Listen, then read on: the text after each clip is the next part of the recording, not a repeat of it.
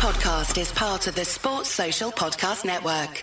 I'm Sam Keir, host of Hitman for Hire, a year in the life of a franchise cricketer. For the past 12 months, I've been talking to T20 star David Visa, getting his take from behind the scenes at the IPL, the 100 and the rest of the world's biggest leagues. That's the don't nearly view system deal. There's no ways in my mind that was up. These guys don't know how to win at this stage. He had his driver pick him up in his Bentley. People start chanting your name. You kind of have to pinch yourself. Hitman for Hire, a year in the life of a franchise cricketer. Listen now, wherever you get your podcasts. Sport Social. We all take on different roles every day. 1 minute you're a parent, the next a chef, or a driver. That's why the Volvo XC40 Recharge is designed to be as versatile as you are. It's fully electric and includes a 360-degree camera, Google built-in, and more. Contact your local retailer to learn more or visit volvocars.com/US. The Volvo XC40 Recharge, for every you. Some equipment optional. Google is a trademark of Google LLC.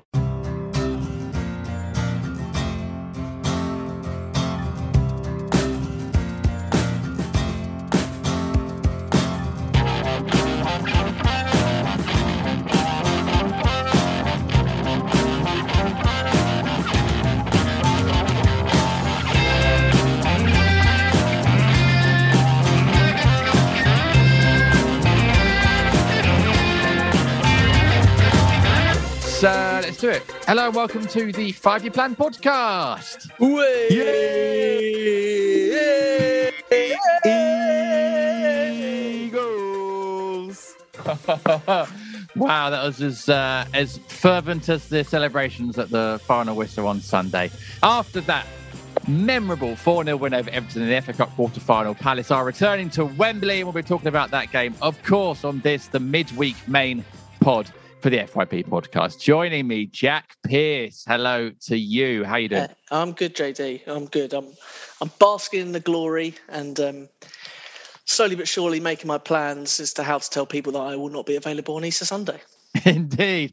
Yes. Not the best timing from the FA there. But when have the FA ever done anything well? Not for a while. Also joining us, John Curran is back on the pod. JC, how you doing? I'm absolutely fine. Like Jack, I'm drafting an email to 30 people saying there won't be Easter Sunday around my house. Yes, I think there'll be lots of people listening who will probably be having similar predicaments because, of course, we will be returning to Wembley to watch Palace play against Chelsea. We'll touch on that at one point in the pod, but we will, of course, first review that fantastic, memorable, iconic 4-0 win against Everton. What a day that was at Sellers. Before we do that, of course, we've got our admin at the top of the pod. So let's have the best drum roll we've ever had for a random patron. Here we go. It's Charles Meyer. Hello, I knew Charles. it was going to be Charles. I knew it was going to be Charles. Of course it's Charles. Of course it is. Yeah, of course. You can join our Patreon like Charles did recently and get, so many rewards. Post-match podcast, which Rob and I have started doing immediately after games. We've flipped them now. We do an immediate half-hour giddy, full of adrenaline reaction, and then we switch to the studio with Celsi afterwards. So you get the best of both worlds now on the post-match pods. You can get that Patreon-only merchandise. A new run is going out very soon indeed, and access to the Patreon-only Discord club, which I would say is one of the most supportive Palace group chats you can join. It's absolutely lovely. So that's that done. Quick shout out this week. I know I've been banging on about my Museum of Comedy show in London, my solo show. It's happening this Thursday, the 24th of March at 7 p.m. at the Museum of Comedy in central London near Holborn. It's a show about football and fatherhood, which is why I've called it Jim Daly Football and Fatherhood. I don't mess around when it comes to show titles. So please do come along. It's a sweet sort of heartwarming show about being a dad and my love of football. And you can get tickets for £8 at museumofcomedy.com or 2 for £12. What a bargain that is if you use discount code Cascarino, as in former Ireland international Tony Cascarino, and all is explained in the show as to why I've chosen that discount code. And that's it. That's the admin done. Oh no, really quickly, keep an eye out for details of, we are thinking of doing another meetup before the semi, like we did for the final in 2016 at that pub on the South Bank. We are thinking of doing another one for the semi. So keep an eye out. Details will be revealed at some point. But yeah, we feel like that was such a great day in 2016. Let's do something similar for the semi. I'm just moving my Easter Sunday, trying to renegotiate Easter Saturday. Now you're going to throw that one in probably. It's well, yeah. We were just talking about. Shall I just forget about it? Shall I forget about it? I'm a Catholic. Shall I just forget about it? Shall I just bypass Easter this year? You might have to. You might have to. Just tell people the whole weekend's out. The whole weekend is just because how to end a relationship by FYP. This is not good, JD. Help a brother out. Well, we could do. Thing is, we could do the meetup on the Friday night, but then to be honest, that means Saturday is out anyway. If you've come to the meetup, so we'll work it out. We'll work it out. I'm sure people will be able to work things out. It's going to be an interesting weekend. But let's start, Jack, with an interesting game at Selhurst. 4-0 win. We know, of course, your dad's Nevertonian. It's come up before on the podcast. I know you were watching the game with him. Probably not the result, I'm guessing, either of you expected. No. I thought I was confident we would win. The closer it got to the game, the less nervous I was. I didn't think we'd wipe the floor with them 4-0. I thought they'd ride the wave of last Thursday. The fantastic win for them against Newcastle and, great spirit with 10 men. They showed none of that yesterday. They, other than the first 10 minutes where they certainly did do their best to pin us in and did so, we were by far the better team. And as soon as we got one, we really were in cruise control. I felt I didn't feel any threat from them throughout the whole game, and Palace very much in control from the moment they took the lead, really. So absolutely delighted. He did not stay around for the fourth goal. So that's probably was there a fire drill? There was a fire drill. No, that's probably testament to the state of mind of Evertonians, but I think they have bigger fish to fry this season in terms of securing their Premier League status. But let's talk about Palace, because that's where we need to be talking. We were absolutely brilliant. I thought to a man, everybody had about as good a performance as you could hope for in the pressure cooker that was an FA Cup quarter-final. I think we spoke last week that's probably the biggest kind of one-off occasion since the Brighton playoff semi, possibly the whole game of 2016, 2017 to kind of secure safety was a big one. But in terms of kind of showcase event, that was huge. And the players were brilliant. The players showed the mindset and the skill to make very easy work of an FA Cup quarter-final and secure what will be a great day at Wembley. I think every player shone. I think the goals were great, regardless of what Frank Lampard says. I think all the goals showed some really neat play, intricate play. Particularly the second one I thought was excellent. I thought Wilf's skill and Eze's weight of pass to set Wilf free down the flank was great, and a fantastic finish from Mateta, again showcasing what I think is becoming his trademark in that willingness to shoot first time and keep the keeper kind of guessing in terms of when the ball's going to be struck. But absolutely fantastic goal. And then the two goals in the second half really cap off a lovely day for Palace. Two very well worked goals, fortuitous in the sense that they've come off the post and forced a good save from Pickford, but to get to the part of the pitch to hit those shots from Elise and then Gallagher involves some really lovely intricate play, and then tap-ins for Wilf and Hughes to make it 4. But great day, and I hope Wembley will surpass it in terms of experience, because when we go to Wembley, we generally do it pretty well. Yeah, indeed. I think whatever happens at Wembley, Palace fans are going to do it well. JC, it was it's going to go down, I think, as Jack says, arguably the biggest game since promotion at Selhurst, in terms of sort of occasion. It's going to go down as one of those memorable games, I think, for Palace fans. Just everything about it, the weather, the atmosphere, the football, the result. I haven't walked through the concourse. I've been sat on the home cell for a while, but I haven't walked through the concourse and seen so many friendly faces and people I remember. It's absolutely lovely. And I saw you and Dexter at the end, and we shared a sort of fist pump, didn't we, as we were all walking out. It was a lovely day, shared by so many people. It's going to go down, I think, as a memorable game for people that were there, people that weren't there, because of what it shows in this journey. How it shows how far Palace have come, where they're going. It's a real sort of milestone, I think, in this Fiera journey. It's just a perfect day, and it's going to be a very memorable one. Yeah, I agree. I think it was one of the most FA Cup games, really. It was really a stroll in the park, and apart from the first 15 minutes where I don't think Everton were that good, I think we were just not very good. Yeah. The game started off with Nathaniel Klein passing to Elise, but weight of pass was wrong, got intercepted, and that kind of gave them momentum a bit. It set the scene for the first 15 minutes, and Gahey and Mitchell struggled in the first 15 minutes. But then I kind of was talking to Dexter, and we were saying, they played 2 days earlier. They won't be able to keep up the high press, how they're doing it. And then slowly we just, started carving out. Andros Townsend, awful what happened to him. But that definitely, I think, him going off was a help. Vieira said that we changed tactics and we started going long as a means of just countering for a little bit what they were doing. And that seemed to work.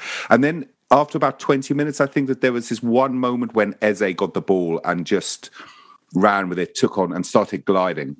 Yeah. And that lifted everyone. And from then on, it was just all Palace. So, I mean, Everton were shameful as a foot what they did and how they kind of were present at the game. But at the same time, we're so exciting. We're so dangerous. We are. So we'll go. And the atmosphere was just, I mean, okay, we can go on about us Palace fans and, that's what we're known for, but we still have to turn up. And it was just electric. It was. You're right about the Townsend thing. And we said this on the post-match, and I guess we should say it here. So Andros is one of those few players that I think will always get a good reception when he comes back at Selhurst. And the last player you wanted to see go down, ironically, as you said, it did stop Everton's momentum. It gave us a chance to get back into the game, and weirdly, it did sort of turn the game. But he's the last Everton player. I mean, you don't want to see anyone go down with a bad injury. But I know that all Palace fans will be wishing him the best in his recovery and hoping that it's not as bad as first feared, but it does look like a particularly bad injury. So hopefully he is okay and able to recover. But you're right, it did turn the tide because in the first 20 minutes, Palace were a bit nervy. Don't know if it was the occasion or what, but they did. A few people have sent in questions. PC Wires, in fact, a few of our regulars. PC Wires was the first half a game of two halves. It kind of was actually up until the Andros thing, and then Magic 3 CPFC. Of many emojis. Was any of you getting a wee bit concerned in the first 20 minutes, or was it just me? No, I think we all were, Magic. I also don't like facing the Homesdale in the first half, Whitehorse in the second, but that hoodoo went out the window. Yes, that's very true. I don't like that either, but it did seem to go out the window. And Jack, as JC says, once Palace got to get in the game, there were a few players who really did start to flourish, and Eze is one of them. And in fact, I've got a question from one of our listeners for you about Eze, because I think that was a lovely byproduct of the game. Is I think seeing the best of Eze since he's been injured, actually, which is fantastic, and a real reminder of what we know he can do. For sure. And he was absolutely fantastic. Although, to be fair, I think going into the game with the lineups, it was probably his inclusion in place of Schlupp, who was suspended, that probably made me do the biggest intake of breath, actually, and think, oh, okay, this is bold from Vieira. But he completely justified his selection. And again, one of our favourite listeners, the Cafe E Pifuto account. Hey, Cafe. Hey, Cafe. I wonder where this cafe... We need to go and visit this cafe. We've got to go. Yeah, do a live pod. How pleased is Jack that Eze wasn't sent out on loan? I think you knew it was coming, didn't you? Yeah. No, I went on the record, didn't I, and said that, given his lack of time, could we retrospectively think that putting him out on loan might have been a better way for him to get minutes and recover from what was an awful injury. It did require an opportunity for him to get a place in the team, and that opportunity was Jeffrey Schlupp's accumulation of a certain number of yellow cards to mean he was ruled out. And if the question is, did Eze take the opportunity? He certainly did. I felt the first 10 minutes, Everton were clearly, I don't know whether it was Eze or Mitchell or Gay, but they were really hammering down that right-hand channel. And there was the moment where Gay, in one of his worst moments in a Palace shirt, very nearly conceded a god-awful penalty and possibly would have gone at that moment. With 2 minutes, he would have done a Lewis Dunk in the sense of being, sent off very, very early on in a game at that end of the pitch. But thankfully he got a touch on it. But they kept coming down that flank, and it wasn't really until Andros Townsend's unfortunate injury that really that flurry of attacks down that right-hand side stopped. But no, I was delighted to see him. I mean, I'm a huge Eze fan. I was absolutely besotted with him last year in a Palace shirt, and his injury was so unlucky, particularly when we then found out that he was on Southgate's list for inclusion for the bigger Euros squad. And I fully appreciate it's going to take a long time for him to get back to where he was, but yesterday was a really, really strong performance and a strong indicator that he's heading in the right direction, and that we may well see him feature a lot more between now and the end of the season. I'm sure we'll touch on Gallagher's availability for the semi-final. I think Eze's demonstrated yesterday that he can play to the side of that three as he did yesterday, and some of his touches were just absolutely glorious. As mentioned earlier, the weight of pass to set Wilf away for the second goal was lovely, but some of his close control, the way he gets out of tight positions is absolutely fantastic. And the more minutes he gets in that Vieira system and that Vieira midfield, the better he will be and the better we will look as a team. I'm really looking forward to seeing him more and more in that system and playing for a manager who clearly adores him. Judging by the kind of social media and club footage that we see released. So great day for the club, but particularly for Berez yesterday. He was outstanding. He was also really good in the tackle, I thought, and his off the ball work. So I think Gallagher, where there's a strong about Gallagher, he really gets stuck in. Yeah. But actually Eze starts to do that a bit as well. And I was a bit sceptical about just it being Cech as the holding midfield player with Eze in the team. But there seemed to be enough steel there. He did need a couple of moments. He did need a few things to go as well. I mean, on television, the pitch looked quite bouncy, and there are a couple of moments where it was awful. He did misjudge the weight of the bounce and didn't get it under control. And I winced a little bit thinking whether he was at the pace for the game. But very quickly, once he'd had a couple of silky touches and felt his feet in the game, he didn't look back. He was brilliant and justified fully the huge applause he got when he got taken off after 70 minutes. And that was right. I think it could have been tempting for Vieira to say, let's give him the whole 90 because we're cruising. But actually, his minutes still need to be managed. And I'm sure the medical staff were telling him that probably 70 was the max in a game of that intensity. But yeah, I really hope we see more of him between now and the end of the season. And there's no reason why, given how well he took the opportunity, that he's certainly contended to start against Arsenal in a 2 weeks' time. Yeah, and interesting that it's in that number 8 position when he had, obviously, the last time I think he played was out wide, but he does look more comfortable in that number 8. And Vieira's system does rely with the one holding on the 2 number 8s in front of him, doing a lot of work back and forth. We saw Schlupp do that in the last game fantastically. We know he's got that in him. And obviously Gallagher, we know could run for days. But as you say, JC, interesting seeing Eze doing that side of the game as well, because clearly that is needed in this system. And when it works perfectly. And it was great to see. And I don't think there's any other Palace player at the moment that fans are so desperate to see get back to his best in terms of ability and personality, because he seems like the nicest kid as well. So we wish him all the best. And as Jack says, hope we see more of him. Another player, JC, though, who we talk about every week on this podcast because people keep asking about him, and in fact, I'm not sure I've had your opinion on this for a while, is JPM, Jean-Philippe Mateta, who scored again, as Jack said, fantastic goal, really well worked. And he did have a good performance indeed.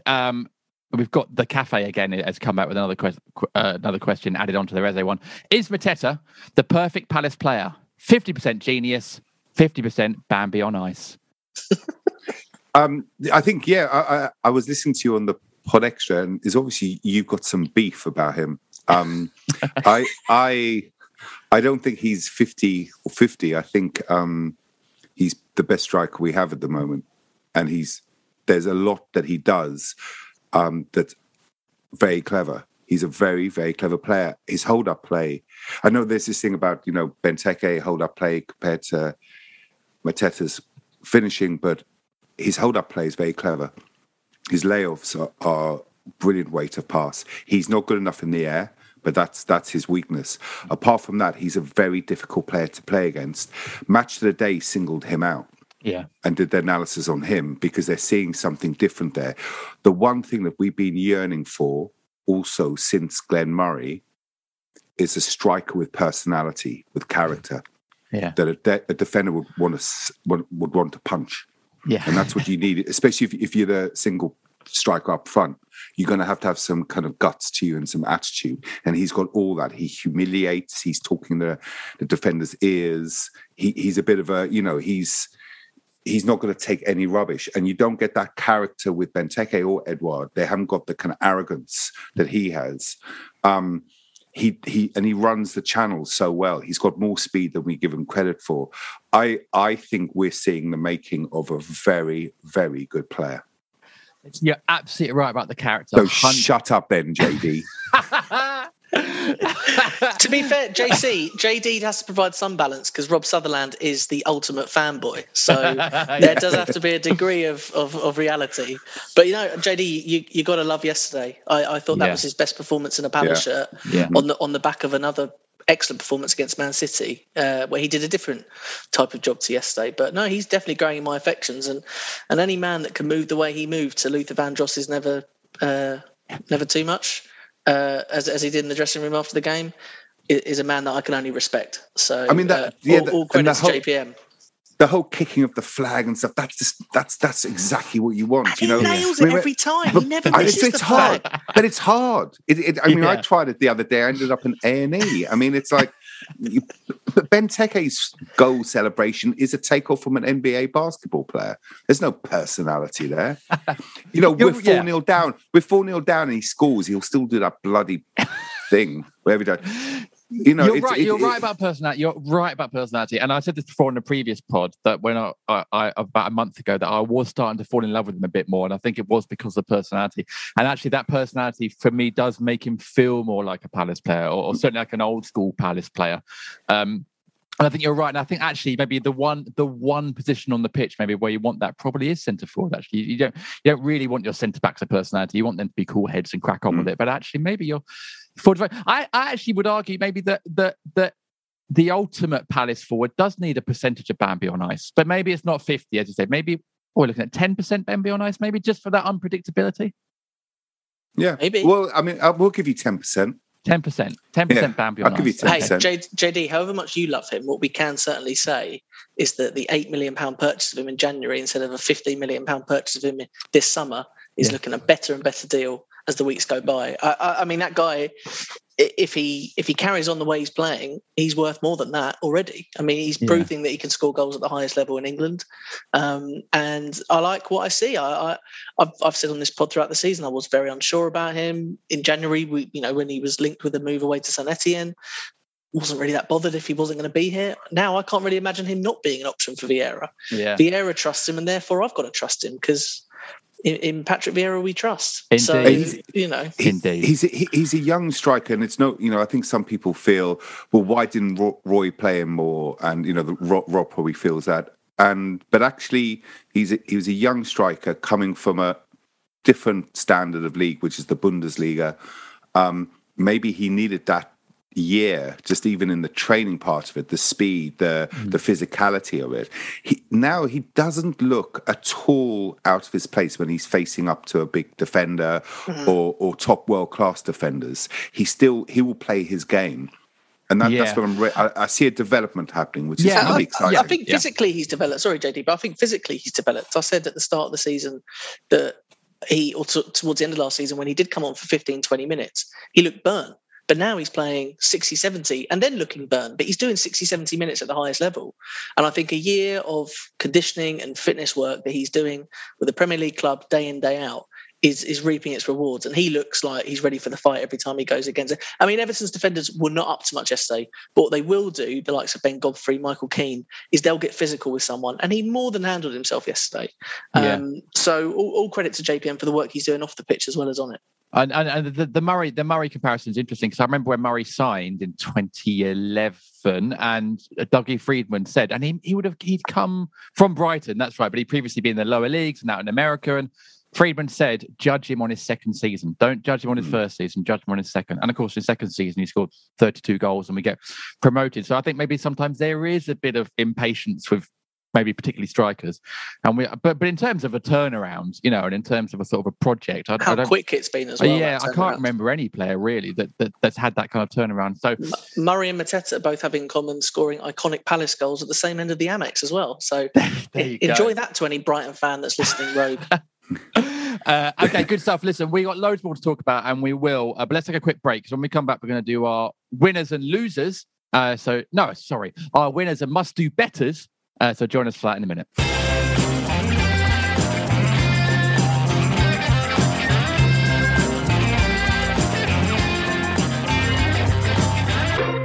Albert Harry Bassett. Those are pretty much the best Harrys Crystal Palace have had, but now there's another, as this week's episode of the FYP podcast is sponsored by Harrys.com. We all know Palace are more than a football club. Well, Harrys is way more than a razor company. They're here to revamp your whole routine, much like Patrick Vieira has revamped the Eagles this season. From close shaves and flake-free hair all the way to clear, healthy skin, Harrys helps guys feel good. Harry's come personally recommended by FYP, and they're offering FYP listeners a free trial set with a travel size shower gel. All you have to do is go to harrys.com/FYP and pay the £3.95 for delivery. The trial set has everything you need: an expertly engineered weighted handle, a 5-blade carriage that's made in Germany no less, complete with precision trimmer, some foaming shave gel, a travel blade cover, and a free shower gel for FYP listeners. I've actually been using Harry's for a while and can say that the shave is as clean as a Michael Elise strike, and the shower gel left me invigorated like a last-minute Benteke winner at the Amex. Cleansing and exfoliating before you shave increases the chance of cleaner results, and Harry's shower gels, face wash and skincare products can be added to shave plans anytime, anywhere. Plus, their products are formulated with 0% sulfates, parabens or dyes, and unlike most of us at Celeste on match days, are alcohol-free. So give your own shower shave a go by redeeming a free Harry's trial set. All you cover is a £3.95 for delivery. Just head to harrys.com/FYP to have your set delivered and start a shave plan. Your freebie will be added at checkout. That's harrys.com/FYP.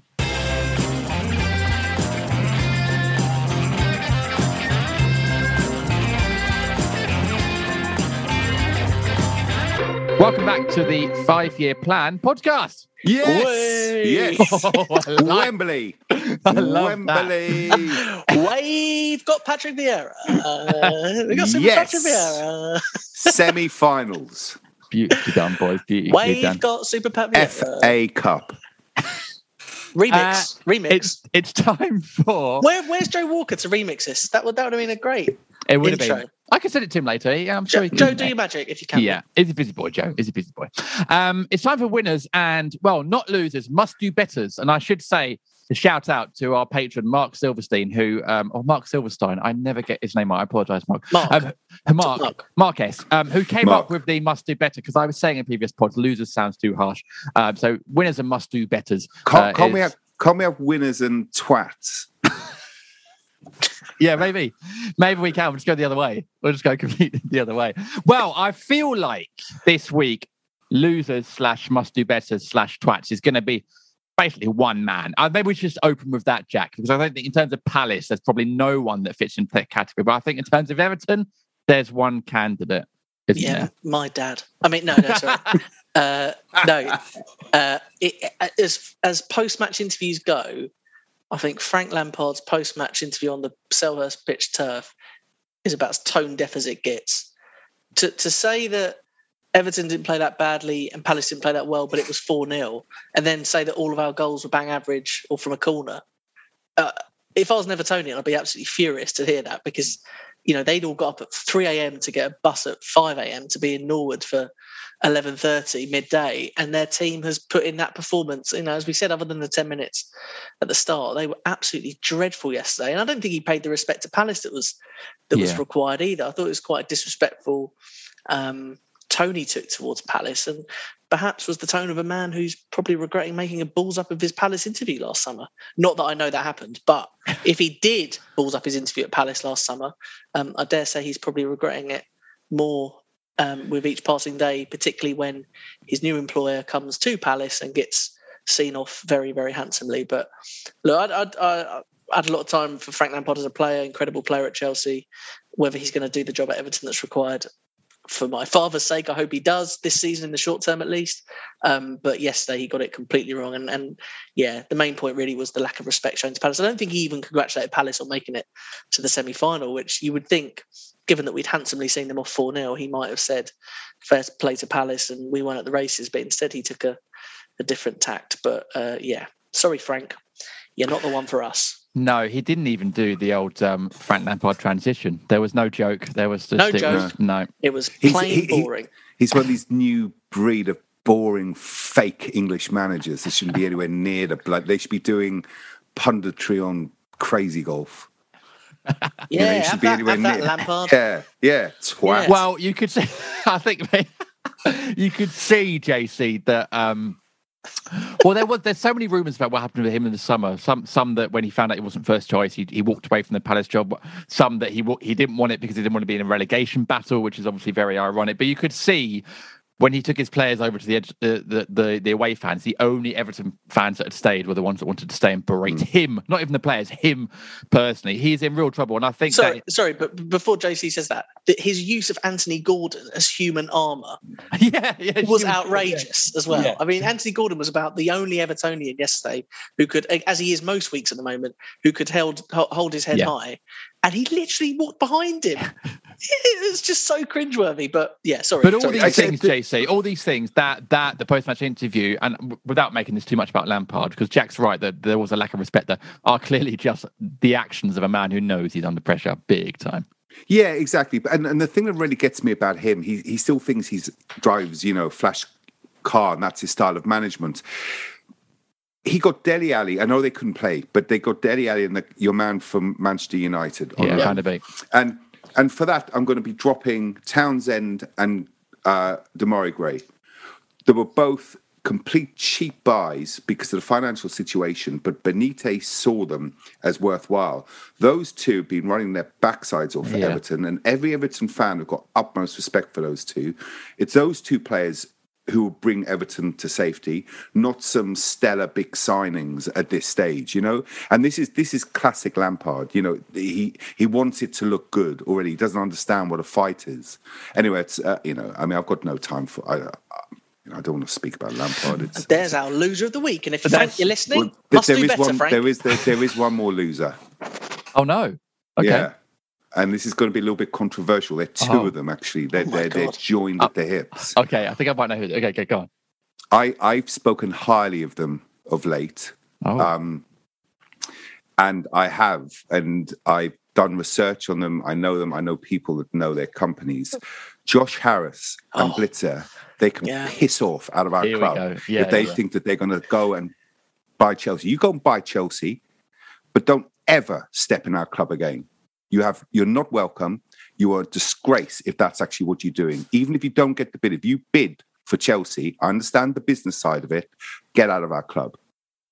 I thought you were going to say the two YouTubers who did the halftime challenge. I thought he was going to go YouTubers as well. One of them slipped on his arse. It was almost the highlight of the entire day, which is impressive given what happened. We would think that JC would not be so highfalutin. I mean, honestly, JC, we should never have doubted you, JC. I thought I was being really flipping sincere. Then you two would go, "Hey, that's deep. That's deep, JC. That's deep." No, there's a fair point in there. We don't know obviously all the ins and outs of it and stuff, but it certainly would be a very bitter pill, Jack, I think, for Palace fans to swallow if were that to happen. Whether it means then that John Textor increases his stake or whatever, there's rumours of that as well. And he seems to have very much bought into the Palace mentality, and his boys go to Palace, and he seems to have very much bought into it way more than Harris and Blitzer sort of ever did really in their spell. Yep. But it would certainly be, I think, a bitter pill to swallow, wouldn't it? Well, but the timing is very sad in the sense that we're obviously riding a huge wave at the moment with all the positivity on the pitch and Vieira and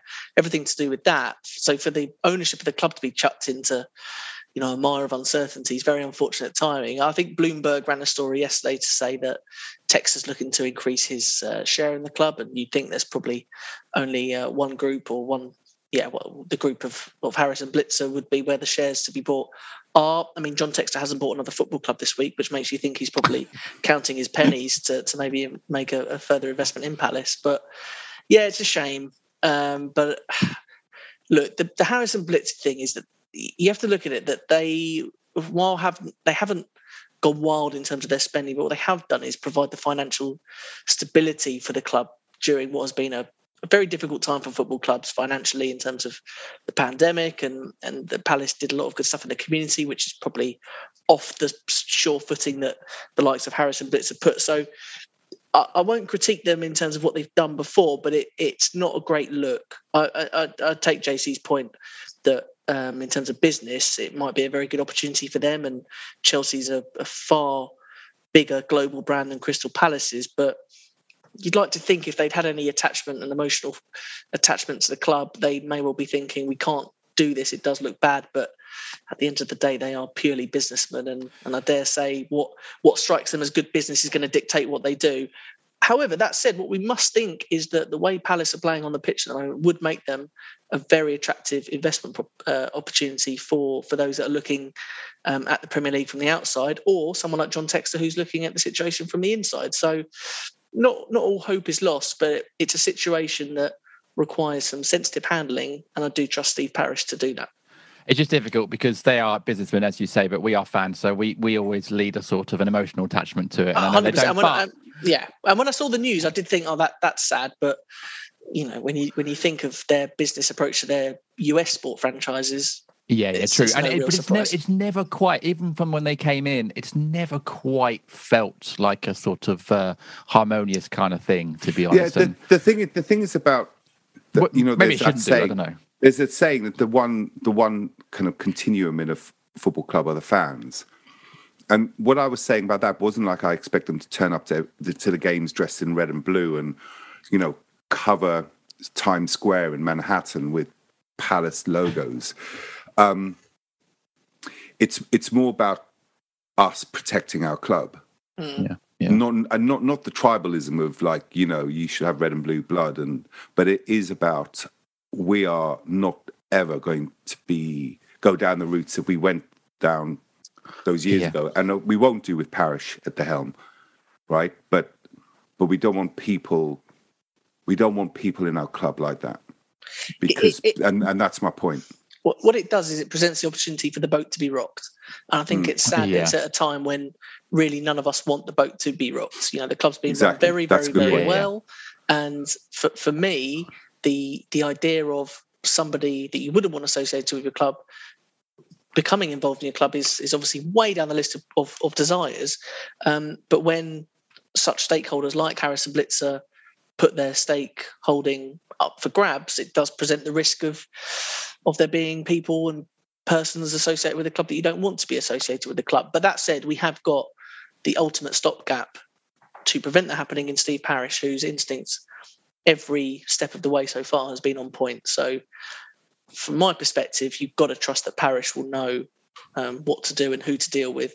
And I, even though there's a global crisis upon global crisis at the moment, there probably is a list of people who have made it clear that they are interested in investing in a Premier League club, and Parish is probably aware of who those people are. So if there is a gap in the kind of the ownership of the club, Parish may be able to be on the front foot and make propositions to people that he trusts, and that's probably the best place the club could be in a situation like this. But a bit unnerving, and not that there is ever a right time for the club to be destabilised, but this does seem unfortunate timing. Yeah, well, let's hope the boat isn't rocked too much. I realised what I didn't do was shout out to the patrons, because obviously this is supposed to be a patron-only section. Do you know what? The public can have that first bit, because that was some good chat there on the loser/must-do-betters. But we're going to keep the winners for our patrons. So if you want to hear who our winners are, go to patreon.com/FYP podcast, patreon.com/FYP podcast. If you're not a patron, you'll now hear a bit from the post-match pod from Rob and I outside Sellers, being very giddy indeed. And if you want to hear more of that each week after every game, sign up to the patron as well. So let's do a split now. What a day. We're going to Wembley, JD. We are going to Wembley. How we'll get tickets, I don't know. They'll be incredibly expensive, but we're going to make it happen. And we're going to be at Wembley, yeah. It was a challenging first 20 minutes for Palace, wasn't it? It took them a little while to kind of settle down. But you've got to give some credit to Palace for the way that they defended in those 20 minutes and really made it difficult for Everton to even kind of find that goal. And after that, Palace just took control, didn't they? After winning an FA Cup quarter-final 4-0 against Everton, it's going to be really hard to find criticism anywhere. It's going to be like the City game. It's going to be we're doing it again. We're doing a part 1 now and a part 2 later on with Selzy and with Matt Harrison, who's one of our patrons coming on. It's going to be a very upbeat part 1, but I think what I'm doing is getting the worst of it out of the way first, so that we can just go on a Palace did. Exactly. Like but it was a difficult start. But Palace showed solidity and determination to stop Everton from really getting any chances. Walking? Yes, we should. Walk. Which way are you going? You're going that way. Yeah. Lovely seeing you, mate. I'll see you soon. Yes, I thought Palace looked nervy. I thought Palace looked nervous, almost like the occasion is. I hope people are enjoying the ambient sounds, by the way. Like the occasion got to us a bit, and Everton looked really up for it. I thought in the first 20 minutes, they clearly came I mean, obviously, over the course of the game, you realise actually Everton haven't really got much in. They've not got nothing there, really. But they had 15, 20 minutes of just, I guess, like pure old-school passion. They really went for it. And Palace rode out the storm. And, yeah, there were a few sort of, like, nervy moments, but you're going to get that in most games. But I thought they handled it well. And about 15, 20 minutes in, we started to suddenly come back into it as they got on the ball more. And you could feel the atmosphere in the stadium just... Because I think we were all nervy in the stands, weren't we? Of course. Does Patrick Vieira know exactly what we need? I mean, how good are those moments? I mean, we had on a Monday night, didn't we, a final whistle. But we are currently living through something very special at the moment, and these moments, the Super Pat song and everything really, these are... Yeah, they've worked hard this season. This is a culmination of their hard work and stuff, but these are times to be enjoyed as a Palace fan. Right now, walking up the Homestead Road, just like the song says... Surrounded by happy Palace fans in the sun. It's beautiful, and I think we are creating something special here. And those moments of singing that Pat song with Vieira in front of us, taking it all in his stride. He's a very cool individual. These are special moments, and I think they're moments to be enjoyed. And obviously, we know that we're going to get a tough team probably in the semis, and it might be where our season ends. But this has been a special journey, recently, and I think it's time for us to take stock and enjoy it. Yeah, I agree. Back to the game. Yeah. So the thing that actually changed the game for Palace, unfortunately, was Andros Townsend suffering an injury, which actually, that break gave Palace a chance to reset. Should we let these boys pass us? I'll tell you what, let's have a moment where listeners can just soak up the atmosphere. Exactly, yeah. He knows exactly what we need. And that's that. Yes. Then I think also, again, the other thing we need to talk about is the midfield. Chiata, I thought, was excellent again. Gallagher was tenacious throughout. I think I was saying to Andy midway through the game that it looked... Gallagher basically played a different role today, which was essentially the MacArthur role, which was being a little bit the kind of the terrier in midfield, but with a little bit of quality and finding passes, essentially finding whoever it was on the wing. And I thought he did an excellent job. And then who was it that was playing with it? Oh, Eze. I mean, we need to talk about it. I mean, Eze is just... Eze looked like the player that we'd seen on television for so long. Brilliant. That midfield three was excellent, I thought. Yeah, I guess again, like when you saw the lineups, I did think, that's a bold front three, because essentially it was Cech playing the 6, wasn't it? And then 2 8s in front of him with Eze and Gallagher. And you're asking all of them to do a different role. You're asking Gallagher, as you say, to get up and down and really cover a lot of ground. You're asking Eze, I guess, to sort of float and make things happen. Then you're asking Cech to obviously sit and break up play. And that midfield doesn't work unless Cech is on his game. If your 8s are playing well, great. But if your number 6 is not doing his job, then that midfield falls apart completely. And he has been... I said it last week. He, for me, is the player that when he's not in the team, we miss him the most. I think. Is he one of the players of the season? I mean, we've got a lot of players of the season, but he should be in the running, shouldn't he? Because he's made such a big difference in that midfield. He's basically, as I said before, he's taken the Vieira role to heart. He's become our Vieira. In that he's very, very good defensively, but he's also driving things forward a little bit more. Well, I mean, I guess if you sort of take Giles's point about the sort of the pet project, he's become another one really, because Vieira's really given him some game time, and I've always liked Cech, but I just think he's really taken on this role. It was normally him and Luca, wasn't it? And he's now sort of playing that role on his own. Luca's lost his place in the team. He is superb, and I think I think he's definitely in the running for player of the season. As you say, we've probably got about 7 or 8 players in the running for player of the season. I mean, some of the performances, Monday night was superb, and we said everyone was a 9 out of 10 as they were, and I think everyone's probably a 9 out of 10 today as well. And again, like you do have to caveat with the fact that Everton were poor apart from the first 20 minutes today. I mean, they are a team lacking so much confidence, lacking, I'd say, a clear vision. I mean, at one point when Iwobi comes on, they've got 3 at the back, they've got Iwobi at right wing back, they've got, I don't know who's playing left wing back. I mean, the 2 up front suddenly, Calvert-Lewin, who's obviously had a big injury and is half the player he was last season. They are struggling, and you could see at the end, and you made the really good point, when Lampard took their players over to the Everton fans that had stayed. The only fans that had stayed were the ones that wanted to berate the manager, because they're in trouble. I mean, they're a mess, and on paper this was probably, out of the big Premier League teams, the best team to draw on paper. And of course at Palace that rarely plays out, and it played out perfectly today. And again, to quote Selzy, who we'll hear from in part 2, you can only beat who's in front of you. But apart from the first 15 minutes, we were very professional and did a great job. And we were clinical. I wonder. I'd like to see the XG, because I actually think those first 2 goals, the XG probably isn't that high. Obviously, the second 2 are sort of tap-ins, but I don't suspect we were particularly sort of a big XG today. But we were clinical in front of goal, made our chances count when they were there. I know I've moved away from talking about Czech there, haven't I? But this whole team, we've said it since the start of the season, pivots on that midfield 3 doing their job, and you've had Chet doing great today. You've had Eze coming in doing a great role. You had Schlappy on Monday, who we talked about being the unsung hero, and then him missing today through suspension. This squad is really starting to show how clinical it is, having all these options. Some Spanish there. To come off the bench, and we are lucky now. And then you're able to bring on Luca, who we know is in the twilight of his Palace career, but can still do a job when needed. And Edouard, who I thought was excellent when he came on. This is a proper squad game now, and today is another example of that. And it's great to see. And now we've got a day out at Wembley, and whatever happens. But we said this on Monday. This is a good time to be a Palace fan. It is. It really, really is. I mean, there's just a lot to be positive about. I mean, I think March has been a really good month for Palace fans. Yeah. The results were a bit difficult at times, but and performances maybe lacking a little bit. But when it's mattered, we've really put our foot on the gas, and now we're motoring. Watford, Wolves, Monday obviously didn't matter as much, but nice. Still a point that you wouldn't have expected. They've put in some big performances this month, and I think it's starting to click for Vieira, isn't it? There's obviously a guy on a motorbike behind me, so that's obviously bad in terms of audio, but we hope you don't mind. It's all about the ambient noises of Norwood Junction. Just having a lovely chat, aren't they? They're having a nice chat and a catch-up. A nice hug. Little hug. Yeah. They're in good spirits as well. It lifts the area. She's not been to Palace, but maybe he has. Who knows? Maybe. But, it's a nice old school motorbike, that, isn't it? So, we're in good moods right now because our team have allowed us to be. We've had a great day. The atmosphere is superb. I said to Giles as well, this will be one of those games that people will talk about, I think, in years to come. Like he's off. He's gone. It was a special. Coming back. He's trolling us, isn't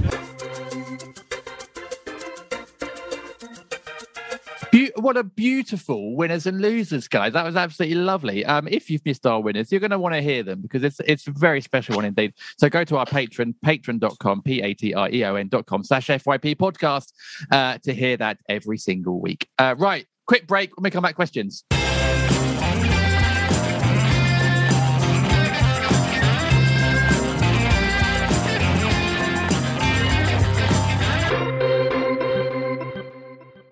It's time to get your checking account to zero with free checking from PenFed. That's zero ATM fees, zero balance requirements, and zero time spent waiting for your paycheck to direct deposit because you can receive it up to 2 days early. Open your account with just $25 and see how big zero can be. Apply online today at penfed.org/free checking. Early direct deposit eligibility may vary between pay periods and timing of payers' funding. To receive any advertised product, you must become a member of PenFed, insured by NCUA.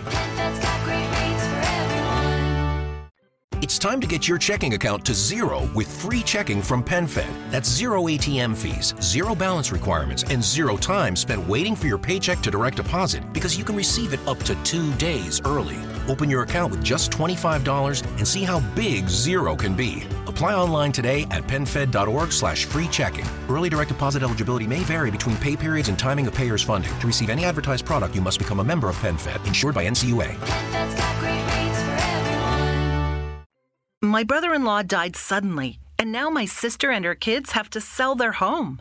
That's why I told my husband we could not put off getting life insurance any longer. An agent offered us a 10-year, $500,000 policy for nearly $50 a month. Then we called SelectQuote. SelectQuote found us identical coverage for only $19 a month, a savings of $369 a year.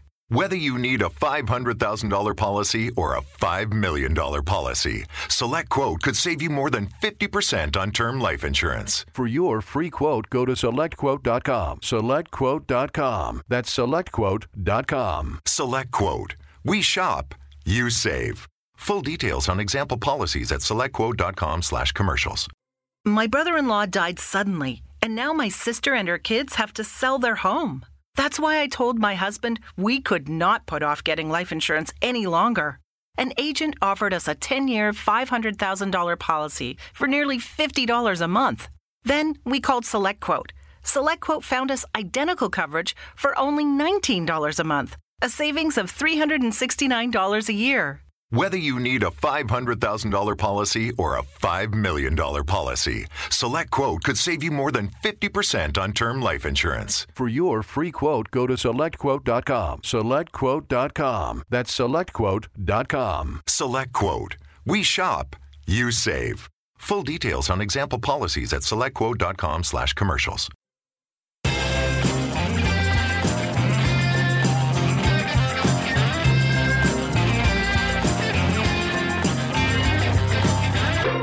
Welcome back to the 5-Year Plan podcast.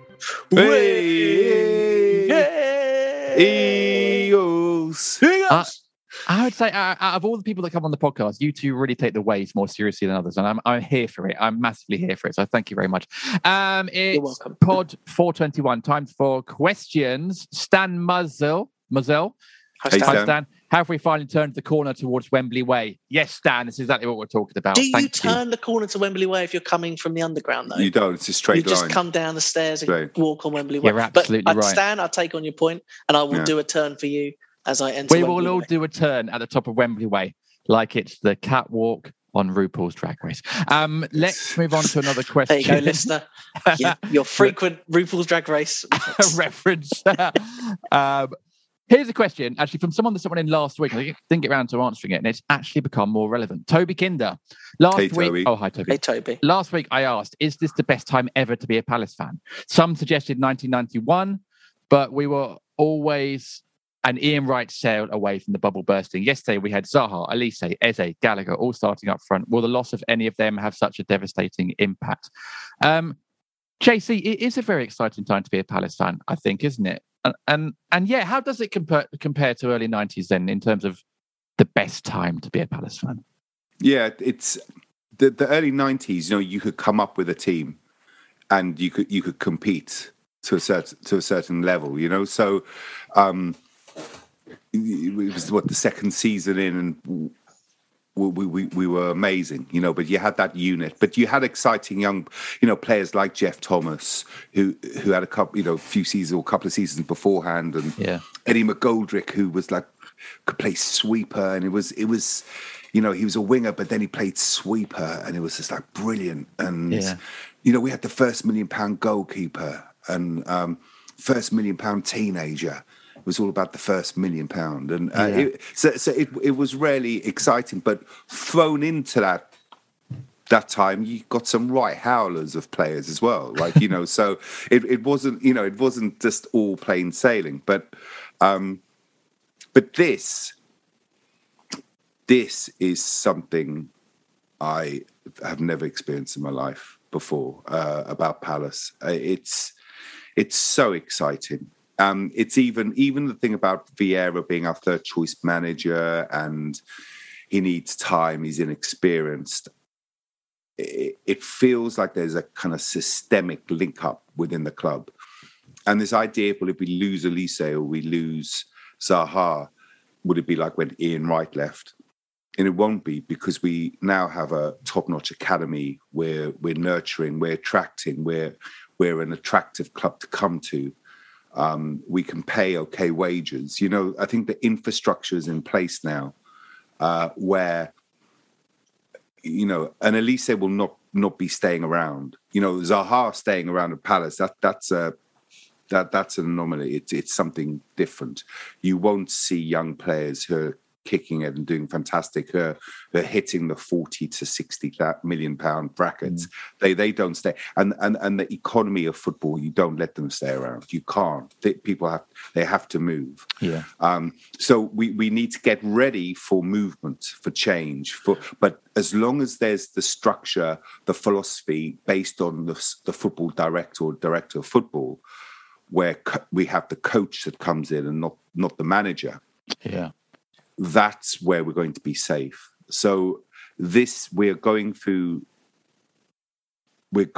change, but oh my God, is it exciting? Yeah, this is the thing, Jack. And obviously I sort of missed the very early 90s, but I remember watching Palace in the mid 90s, and anytime we did anything well, it always felt a bit like this is a bit ramshackle. Maybe we're a bit lucky to be here, but we're doing our best and we're doing it in sort of Palace way. Whereas now it does feel like the structure, as JC says, is in place, and it almost doesn't matter who the players are or who the manager is, because this is being done differently. This is being done properly, and for that reason, I think it does make it very exciting. You know, we haven't lucked out in 10 years in the Premier League. We may have done in that first season, but we've earned it now where we are, and everything is being done sensibly. Everything is being done with a vision. You know, compare that to Everton, who clearly have no kind of vision at the moment. Everything is being done with an absolute purpose, which makes this current season, the next season, if we can hang on to these guys for another season more, then the season after that, if not, you kind of have faith in the recruitment team that they will maybe go and find these other gems. So I think for that reason, it does feel very exciting right now. And it's almost, and as JC says, Vieira was third choice, and in the summer, a lot of us maybe were a bit worried about what comes next. It's almost sort of come out of nowhere. But I guess really that structure maybe had been in place in our, you know, in the 8 or 9 years we've been in the Premier League. I think being in the light of such a good recruitment summer last year means that all of our trust is there that whatever happens next, the next phase of recruitment will be just as good. We don't know whether that's going to be true or not.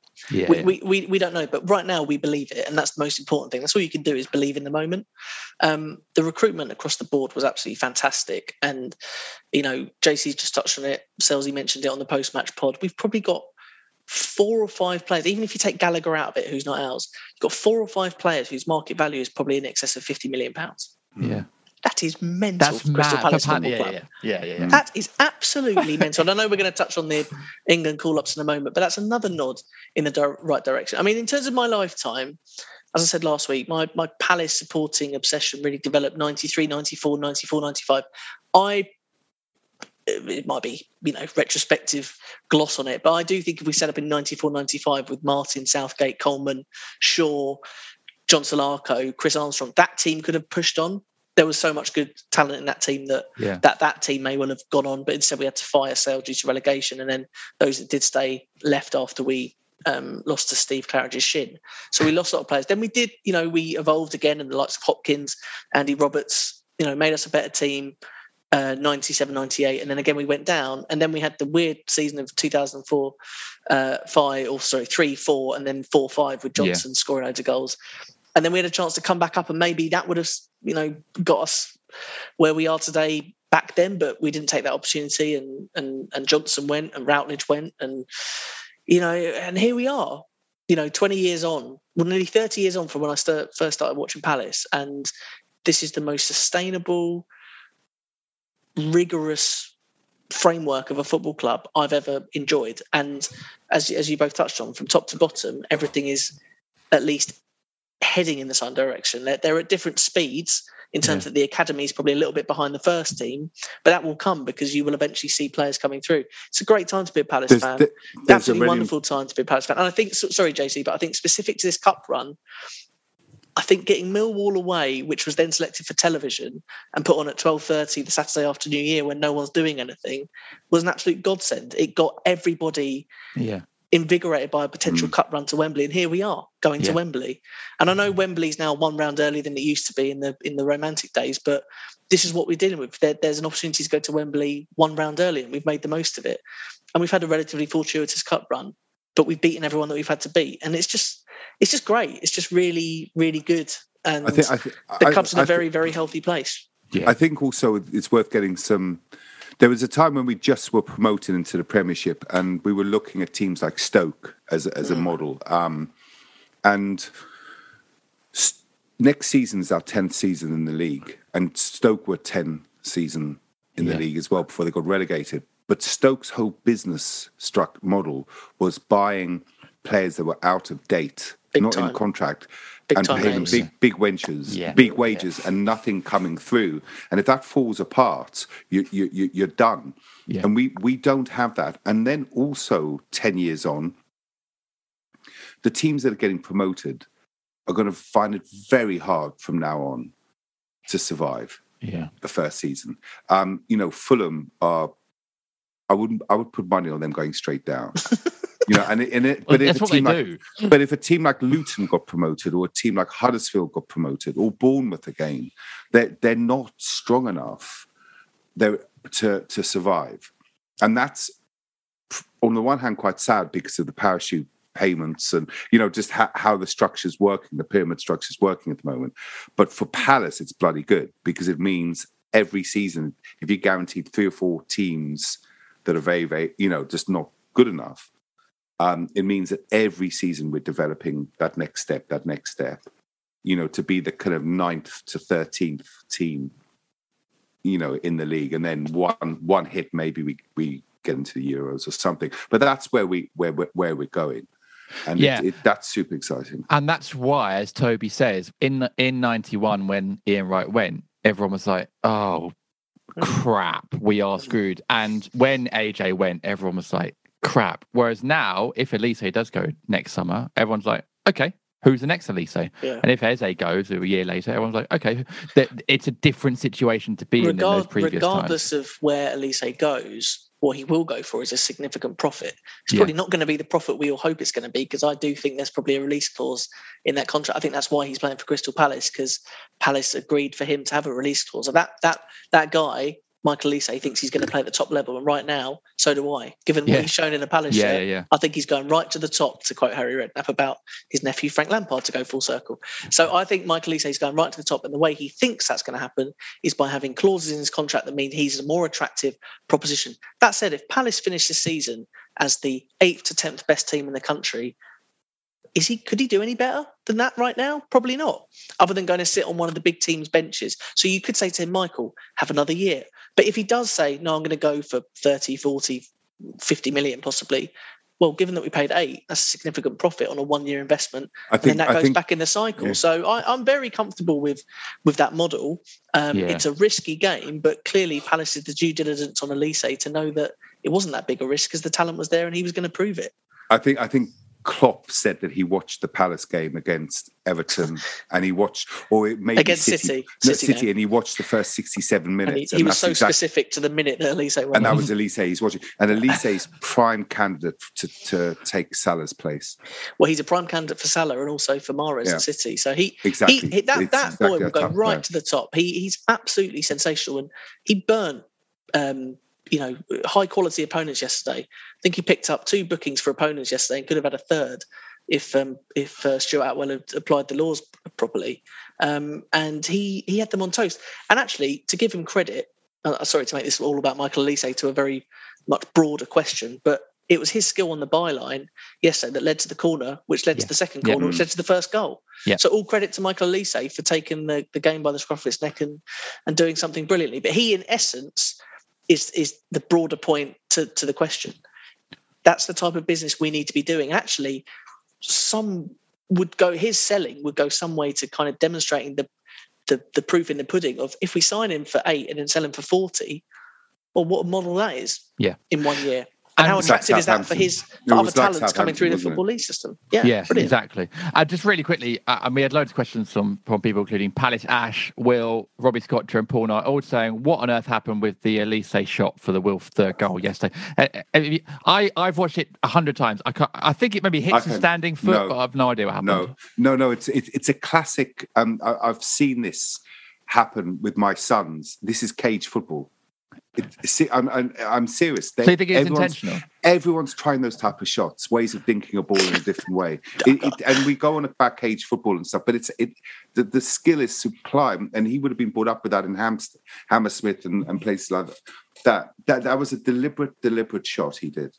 Well, if so, then that's I'm going to disagree with that, because the ITV producer panned away from it, presuming it was going into Sainsbury's car park or wherever it was heading, and panned to Michael Elise, who turned around in absolute disgust, only to turn around and see his colleague put it in for 3-0. So I don't think he did intend it. However, if he did intend it, put another 10 million on him, because that was absolute quality. Like, if you agree, John, retweet if you want. Let's move on quickly to other questions. We've got questions about Chelsea tickets, which I don't know if we can really answer, but it's come up quite a lot. Robin Mickelberg if Chelsea's ticket situation isn't sorted, could Palace fill Wembley by ourselves? Don't think that'll happen, Robin, unfortunately, as great as that would be. And if we did, how amazing will the atmosphere be? It's going to be amazing anyway, Robin. Don't worry about it. Achini, would I be correct in assuming Chelsea won't be able to sell tickets to the semi-final due to their restrictions, or at least season ticket holders will be able to attend, meaning a bit of home advantage in the match? I think, Jack, knowing the FA, I think they will find a way to sell tickets probably directly to Chelsea. I don't think this is going to be a weird one-off game. There's going to be equal numbers, I think, probably in the stands. Yeah, this is the prompt that the powers that be need to find some wriggle room in that agreement that's currently in place regarding Chelsea's licence to play. I fully expect Chelsea to have an allocation for this game, and how that's managed is between the powers that be. I don't really care, to be honest. What I don't want is Palace end being infiltrated by Chelsea fans who have got a membership, and that would ruin the day. So I think the FA have a thing to do here, and they need to do it right and ensure that Chelsea fans have a way of getting tickets in there. How the money, JC, but how the money where the money goes, I don't know. But otherwise, I think there is a gigantic risk that whatever the allocation Palace get is infiltrated. So I whatever my opinions are about the broader situation about Chelsea, I'm thinking about this only as a Palace fan, and I don't want Chelsea fans in the Palace end. So if there's a way of minimising that risk, I'm all for it. But JC, over to you. I don't want Chelsea fans in Wembley because of their... I'm not saying every single one, but if you've got enough in a group to be heard singing Abramovich's name, I don't want that. And that will be sung at Wembley. They will sing that, right?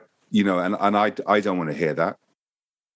I don't disagree with that, JC, at all. But I just, from a Palace perspective, I just think certain Chelsea fans will try and find a way into Wembley. And if we get a bulkier allocation because no Chelsea end, I think that just increases the risk of Chelsea fans finding their way in the Palace end, as it were. Yeah, that needs to be basically a decision needs to be made ASAP so that kind of thing doesn't happen. I think I appreciate that's going to be difficult for Palace to filter that out if people are signing up for new memberships. But Palace fans did sign on to this last night that they've got Chelsea mates who've already bought Palace membership. So if there's a way of us coining that 35 quid and then not allowing them to buy tickets, I'm all for it because that'll go towards other things at the club. But I found it a bit galling at the cup final 6 years ago when United fans were in Club Wembley at the Palace end. So the idea of Chelsea fans being amongst the kind of paying Palace fan section is quite a sour thought. So whatever the situation is, I just want to minimise the risk of Chelsea fans in the Palace end, and it's really for the powers that be to sort it out. But I think Chelsea fans will ultimately have a way of getting tickets to, in one way, avoid that risk of kind of other end infiltration, as it were. Agreed. But I do think we get around, depending on what the agreement with Chelsea is, I think fans of semi-final clubs get around 34,000 seats, which is more than the final because the corporate wedge gets higher for the final. But 34,000 Palace fans in one place is a very, very exciting. Well, it's why I don't, as a fan of a club that hadn't got to the semi for ages, I definitely subscribe to the semis at Wembley. It's a terrible idea. But as a fan that then got there in 2016, you do get a bigger chunk than the final, so it basically means more fans can go and more chance of sitting with your mates and your family. It's actually a fantastic idea. And to be honest, I would play a friendly at Wembley. It doesn't matter. If you're at Wembley as a fan of a club like Crystal Palace, that is huge and that is very important. And just to be there for a semi as well is a big moment. So I think I'm sure we'll all embrace it. Just quickly on Chelsea again, Anna Maundrell, hello Anna, and Obi have both asked, can Gallagher play against Chelsea? Dom came on the post-match pod, another reason to sign up to Patreon, who obviously knows a lot about Chelsea. And if you want the answer, go and listen to that post-match pod. Well, there isn't really an answer at the moment because we don't know, because we do not have the loan contract in front of us. But it would, from what Dom is saying, it would be surprising if Chelsea would allow that to happen or allow that to be written into the contract. Anyway, it's not a Premier League game, and some fans have been looking at all the rules on the FA.com, and it does seem to be different from cup competitions to Premier League competitions. But other people have pointed out that needs to be then agreed by the the parent club before the game. I can't imagine Chelsea are going to say, yeah, have Gallagher, who's been your best player in this massive game at the semi. Can you imagine if he did play and he went to penalties and he missed the penalty? Oh, no, you got to go and score, JC. Imagine if he scores the winning penalty against Chelsea. Awful. It's not going to. I don't think it's going to happen. So we're going to have to obviously work round that, and maybe that's a question for whatever pod we do in early April previewing this, because I'm sure the answer does rhyme with a beret eze though, so that's what I will say. I think on after Monday, and if he can, Sunday, and he continues that form, then he's worked his way into his own himself a place in the semi-final. But we will probably preview the Chelsea game in the week before that game, of course. Really quickly, Robbo 1992. Hello, Robbo. Says, should Selhurst Park be sponsored by Diet Coke next season? How many bottles do we need to take to Wembley? It's a little nod to the fact that I seem to have a very lucky Diet Coke bottle thing running at the moment. And whenever I buy, it's not the same bottle, I want to point out. I haven't got a dirty old empty bottle of Coke in my pocket. It's every time I buy a bottle of Coke while I'm there, Palace seem to win. And in fact, last night, before I went to bed, I went to half sleep and then rolled over and got my phone out, which my wife was a bit annoyed about. I worked out my record this season, and I've actually, not that I'm obviously saying any of it's down to me, but I've seen 7 Palace wins, 3 defeats and 2 draws. So Champions League form. In all competitions, Champions League form. So I've been very lucky this season. There's only 12 games I've been to. I think that's right, 12 or 13 games. But I've been very lucky indeed. Really good mental arithmetic there. I don't know. My dad said it counts. I didn't get it. Anyway, yes, Robbo, don't worry. I will be making sure the Diet Coke bottles come out when needed and happen again at the weekend. Here's one, JC, for you. Someone we nearly touched upon in Winners and Losers in part 1 is Jack Butland. Miles Loudon, who starts in goal for the semi. Mahuman, should Vieira keep Butland for the semi-final? Or bringing Guaita. He's been our cup keeper this season. And apart from the first 5 minutes against Millwall, has done very well indeed, and a few league games in there chucked in as well. So another big shout out. I know you wanted to talk about Butland. Another good performance by him. Yeah, very good performance, very tidy. Had a couple of scuffed kicks, but actually that's not a weakness, I wouldn't say, in his game. He hadn't really a save to make, but he had a presence. Claimed all the balls, very tidy, gathering the ball for low shots. And he looks like a really competent number 2 goalkeeper. And I'm stressing number 2. And we're not a big team. And we don't get to semi-finals often.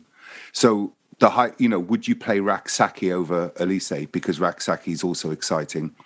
You wouldn't. It comes to the stage now, we have to play our strongest team in the semi-finals. So, I'm sure if Butland played, he'll be great. But you have to start with that mentality of your number 1 team. And that means Guaita has to start. Interesting. So that's a nod for Guaita. I know Jack was biting his tongue when he said number 2 there, which has happened many times on this podcast. Just glad I didn't say it this week. Was it you last week? Yeah.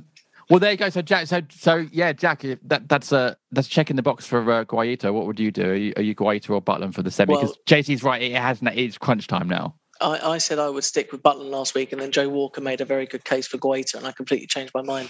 So I don't really know. I think Butland did himself no harm yesterday. He's very reliable in terms of his handling. There was a tricky ball across the box yesterday. I think at 2-0 in the second half, it was only 2-0. Yeah. And he did really well to bring it into him. And if he'd spilled that, Richarlison was right there to put it away. And 2-1 would have made it a very different last 25 minutes. And that's what you need. When your keeper's not tested, when he does need to be involved, you need him to be on point. And he absolutely was at that moment. So I don't know. It's a tricky one. I think semi-final, I think we've seen with other clubs over the years that the kind of number 1, more established number 1, has come back in at the semi-final stage, and it wouldn't surprise me if Finney does get the gloves for that semi-final for the reasons JC outlined. To be honest, can I quickly, JD, ask Jack a question on fit Joe Ward? Oh no, or Nathaniel Klein? Hands down at the moment is Kleiny. I thought he had another very accomplished performance yesterday, and Yeah, there's no arguments at the moment, and I'd be surprised if injuries permitting, I'd be surprised if Wardy gets a run in the team between now and the end of the season. I think Klein's been absolutely excellent and is slowly but surely making a very good case for an extended contract into next season and beyond. I think he didn't put his foot wrong yesterday, and Anthony Gordon kind of drifting out to the flanks, as I mentioned earlier, was really the only threat. Richarlison moved outside in the second half, and everything that came Klein's way he dealt with the support of Anderson. I just think at the moment they're a very good partnership on that right-hand side of the back four. So I will still submit my candidacy for the president of JWAS, but I do appreciate my lack of support for Joel there does mean that my candidacy is in doubt for future years. And also, can Joel play anyway? It's on Easter Sunday. No comment. I'm not going to go into the details of the degrees of Joel Ward's faith, but he's a Christian man, and I'm sure he respects Easter Sunday more than most. But I'm sure he'll be available. Probably a Easter egg hunt in the morning with a church service with a quick dash to Wembley in the afternoon. Kick-off time may well present difficulties for him, but yeah. Right, lovely stuff. Really quick final question / it's not really a question, just a comment from Matt Tassel. This caught my eye. It's really lovely. Hey, Matt. Matt says, not a question, but worth noting, given the early kickoff time, it being a cup match, there were plenty of kids witnessing their first ever game at Selhurst yesterday, my 5-year-old daughter included, mesmerised, skipped all the way home, singing Vieira's name. What a club we've got. Just a lovely byproduct of this cup game and early kickoff.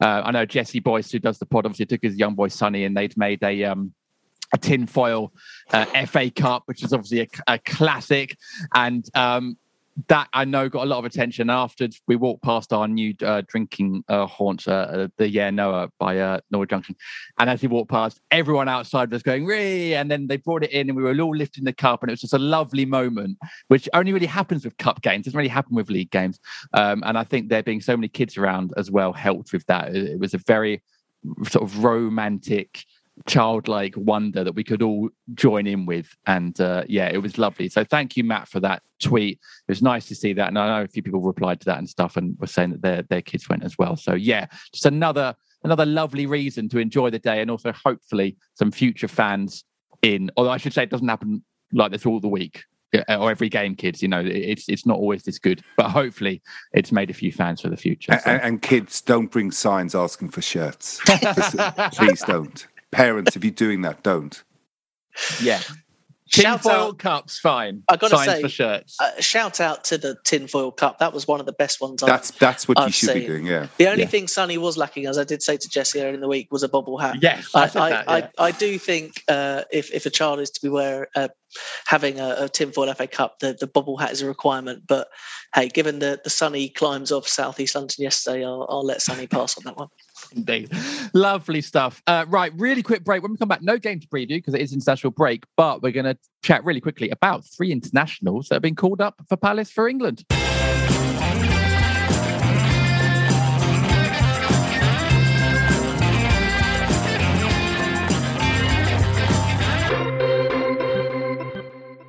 My brother-in-law died suddenly, and now my sister and her kids have to sell their home. That's why I told my husband we could not put off getting life insurance any longer. An agent offered us a 10-year, $500,000 policy for nearly $50 a month. Then we called SelectQuote. SelectQuote found us identical coverage for only $19 a month, a savings of $369 a year. Whether you need a $500,000 policy or a $5 million policy, SelectQuote could save you more than 50% on term life insurance. For your free quote, go to SelectQuote.com. SelectQuote.com. That's SelectQuote.com. SelectQuote. We shop, you save. Full details on example policies at SelectQuote.com/commercials. Attention shoppers, we now have taste in the bread aisle. Dave's Killer Bread. That's right, an organic bread that's no longer a sedative for your taste buds. Dave's Killer Bread is on a mission to make the most of the loaf, to rid the world of GMOs, high fructose corn syrup, and artificial ingredients, and plant the seeds of good in all that they bake. Killer taste, killer texture, and always organic. Dave's Killer Bread. Bread amplified. It's time to get your checking account to zero with free checking from PenFed. That's zero ATM fees, zero balance requirements, and zero time spent waiting for your paycheck to direct deposit because you can receive it up to 2 days early. Open your account with just $25 and see how big zero can be. Apply online today at penfed.org/free checking. Early direct deposit eligibility may vary between pay periods and timing of payer's funding. To receive any advertised product, you must become a member of PenFed, insured by NCUA. It's time to get your checking account to zero with free checking from PenFed. That's zero ATM fees, zero balance requirements, and zero time spent waiting for your paycheck to direct deposit because you can receive it up to 2 days early. Open your account with just $25 and see how big zero can be. Apply online today at penfed.org/free checking. Early direct deposit eligibility may vary between pay periods and timing of payer's funding. To receive any advertised product, you must become a member of PenFed, insured by NCUA.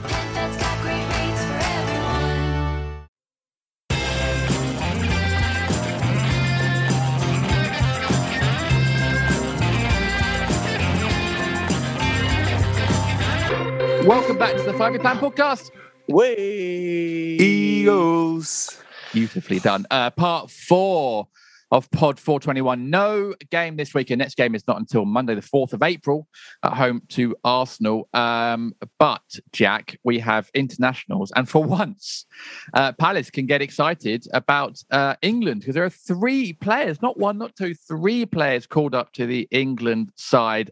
2 we own, 1 we don't, but it feels like we do. So Conor Gallagher has been called up, and then Mark Gahey, and literally this morning, I think Tyreek Mitchell has also been called up as well. Not something we really get to indulge in very often as Palace fans. I think, and again, it's a fact check moment, correct me if I'm wrong, the last Palace player to be called up was Andros Townsend in 2017. Correct. And the last time Palace had more than 1 player, I think, is going back to early 90s with Brighton, Gray and Thomas, I believe. Nigel Martin. Was this Salauko as well? Possibly Slako, yeah. Salauko, Jeff maybe Thomas, not at the same time. Maybe not. Was Andy Gray, Jeff Thomas, Salauko, Nigel Martin. Right, there you go. I don't know if there they were were mentions. in the same. It was JC. There were mentions earlier on social media that it was the tour of Australia. That's it. New Zealand. Is that right? New Zealand. Okay. So that was 90. I mean, we're talking 30 years ago. We're talking practically my lifetime. This is unheard of. I mean, it's, again, testament to the good place that Palace are in at the moment. It's absolutely brilliant. John Salauko came on against New Zealand, or started against New Zealand. There you go. Good. There we go. Good memory. There we are. Well, I'll take. I mean, if at any moment over the next 2 games there are more than 1 Palace player on the pitch, and I do include Gallagher in that, it'll be the first time I've seen 2 Palace players in the same England team. Yeah. So that really would be a moment. I've seen AJ, I've seen Townsend, Wilf, obviously. So it's a great nod to the kind of the stability that the club is showing in the development of its kind of younger players. I mean, while Connor's not ours, it's his performances in the Palace shirt that have got him this call up. He didn't get a call up at West Brom last year. And it's his performances in Palace's midfield that's brought him to the attention of Southgate and Steve Holland, and all credit for Gallagher to maintain his place. But obviously the focus is on Mark Gahey and Tyreek Mitchell for their first call-ups, and both very, very much deserved. I think we've talked about Gahey throughout the season so far, under 21 captain, clearly on that kind of roadmap to a senior call-up. And I think Southgate may even have been reluctant to call him up because he's taking a linchpin out of the under 21 squad, who have got, I think, important qualifiers coming up. So Lee Carsley will be without his captain and one of his more senior players at that level. But such has been his form, there's really no reason to not call him up, and it's fully justified. I think his performances as a central defender have put him in a wonderful light, but also the leadership that he's showing as a Premier League centre-back. To be captaining an established Premier League side at the age of 21 is no mean feat, and it's all credit to him, to how he's put himself about, to show someone like Patrick Vieira, himself an incredible leader, that he is a leader of men, and he's wearing that captain's armband, and it's not having an impact on his game at all. So it's fantastic to see him get that call up. I do think he's one of the better performing English centre halves in the Premier League, and fully justifies it. And Tyreek, since the turn of the year, I don't think there's, for me, a better fullback in the Premier League. Left fullback. I think Trent Alexander-Arnold's been probably Liverpool's best player this season, so it'd be remiss to say that Mitchell's playing at his level. But in terms of left fullback, I actually think Mitchell was unfortunate to be not named in the original squad and have to rely on injury pullouts in order to get that call up. I hope it doesn't take the gloss off for him, because it's a monumental moment for him, and he will get minutes. I think all three of those players will get minutes in the two friendlies. The fact they're both friendlies is good. And increases the prospects of them getting there. For Gallagher, their second England cap, and for Gay and Mitchell, their first England caps. And it's just a fantastic achievement for all of them, and testament to the dedication they've shown. Very, very exciting. And I'm actually tempted to go and get tickets for England versus Ivory Coast next week, which would be the first England game I go to for a long time. Not since... I think 2016 was my last England game. So, I just would love to see them both. And, there's nothing more to say. I'm absolutely beaming, to be honest. I'm delighted. Well, it ties in, JC, doesn't it, to Toby's question from earlier. Is this the best time ever to be a Palace fan? This is just another reason of why we are, living through such a great moment. And not just the call-ups, which shows that, one, if you play well for a team like Palace now, you will get recognised. And we've had players in the past we thought should have got called up and they weren't, and was there a big club bias going on, etc., etc. But a feather in the cap for the academy with Tyreek getting called up, and I know previously we all thought that Aaron Wan-Bissaka should have probably been called up earlier, and as soon as he goes to United, gets a call up. But for the academy at Palace to show there is a pathway, not just into the Palace first team, into the England squad from this academy is absolutely huge. And again, we're talking about great time to be a Palace fan, the money that's gone into the academy recently, the project, the forward lines, where this club is going. This is another great reason. I mean, this is the very top, playing for your country. Another great reason as to why it's not just good to be a Palace fan at the moment, it's good to be a Palace player. Oh, it is absolutely incredible. And you're right, for a London club to see your players, and especially an academy player, getting picked for England while still at your club, is so special. But also, I think you've alluded to this. The bigger picture. There's under 21 player playing for France. There's Benteke playing for Belgium, picked. There's Anderson with Denmark. Then there's all the young Irish lads that Paddy McCarthy has nurtured. They're all getting called up for the Ireland under 21s and under 18s, and it's if you're a parent bringing your kids to the academy and they want to, Palace want you. You're not just looking at Tyreek Mitchell. You're looking at those guys who are sitting over there, that they're all representing their country. Yeah, and that's just insane. Yeah, I remember when it was just Alex Kalinko getting called up for his international. But now we've got the whole squad's getting called up. And it shows what a good place the club is in, how much actually outside the club, the academy and the setup is respected by those at the very top. And I know Southgate obviously is a former Palace player, was there at the opening of the academy as well. But it does show that... But he didn't pick Wan-Bissaka when he was in top form. It's not a given that just because Southgate's got Palace ties that these players are going to get picked, and it's taken some exceptional form from those that have been picked to be picked. I think JC's point about Elise is a really interesting one. I think, one, it gives the clearest indication as to who he wants to play for moving forward. I think he had up to 4 options in terms of who he can declare for. Because Carsley said 21. That England did want him. Yeah, made. I think the long time. Appropriate football term is overtures. So they were, they were at the door. But he's chosen his route, and that's his choice. But that just to me highlights the ambition that guy has to go for the French option with the bounty of talent they have at an under 21 level, let alone at the senior level, is an indication that guy is a confident guy, and there's no reason why he can't reach the senior level in the next few years, because he's got the talent. But for Palace to have a French under 21 is brilliant. And even a year ago, if you said that to me, I wouldn't have believed it. Yeah. So it's fantastic. And the only hope, JC, the only hope is they all come back fit. That's the only, obviously the more players that go away, the greater there is the risk of stuff going wrong. But they all deserve it. There's just plenty to be happy about as a Palace fan at the moment, and the international call-ups are another kind of string to that bow. There is something about Elise and just his awareness of not just wanting to be a winner, but, playing for teams that are going to win. Yeah. And France will give him that over England. You could potentially argue, they've got the history of winning stuff, and it's he's got this confidence. It's incredible.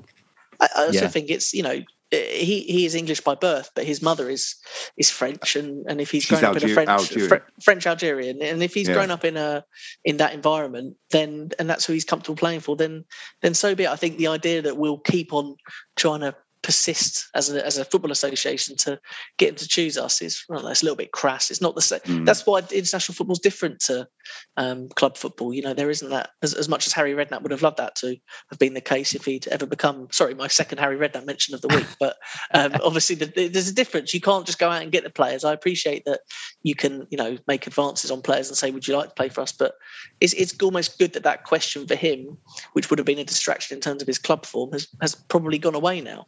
If he's indicated to the French FA that he wants to play for France, then that's the route for him moving forward. And if he carries on playing the way he is, the route to the French senior squad will be clear for him. So can't wait to see the boys in the England shirts. That's the more pressing thought, I guess, given the locality of where we are. It's very exciting.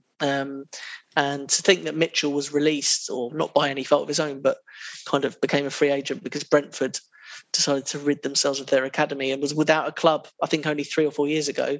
And now here he is, possibly a full England international in the next week or so. It's just brilliant. It's the dream of football, isn't it? Indeed. That was 2 very top references from you there, Jack, as well. So well done. Top. Well done for that.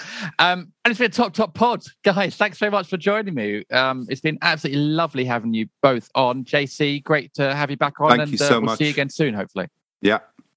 And Jack, you're part of the furniture now, but it's just lovely having you on. I'm just permanently on the Zoom call waiting for you to log on. So I never go away. I'm just here for the next recording. Well... Yeah, well, I'll see you next week. Well, maybe not next week. I mean, we might have a wake off next week. I've got a couple of ideas for potential sort of big game. The next league game is a big one, so maybe we could do it, even if it's a shorter one, because it's I can't wait another Monday night under the lights at Selhurst. So indeed. But anyway, thank you very much for joining us this week. Thank you to our patrons, of course. And if you want to join our patron, it's patreon.com/FYP podcast. And thank you to everyone for listening. We hope you enjoy the rest of your week, and we'll see you again very soon. So take care. Goodbye. Bye-bye.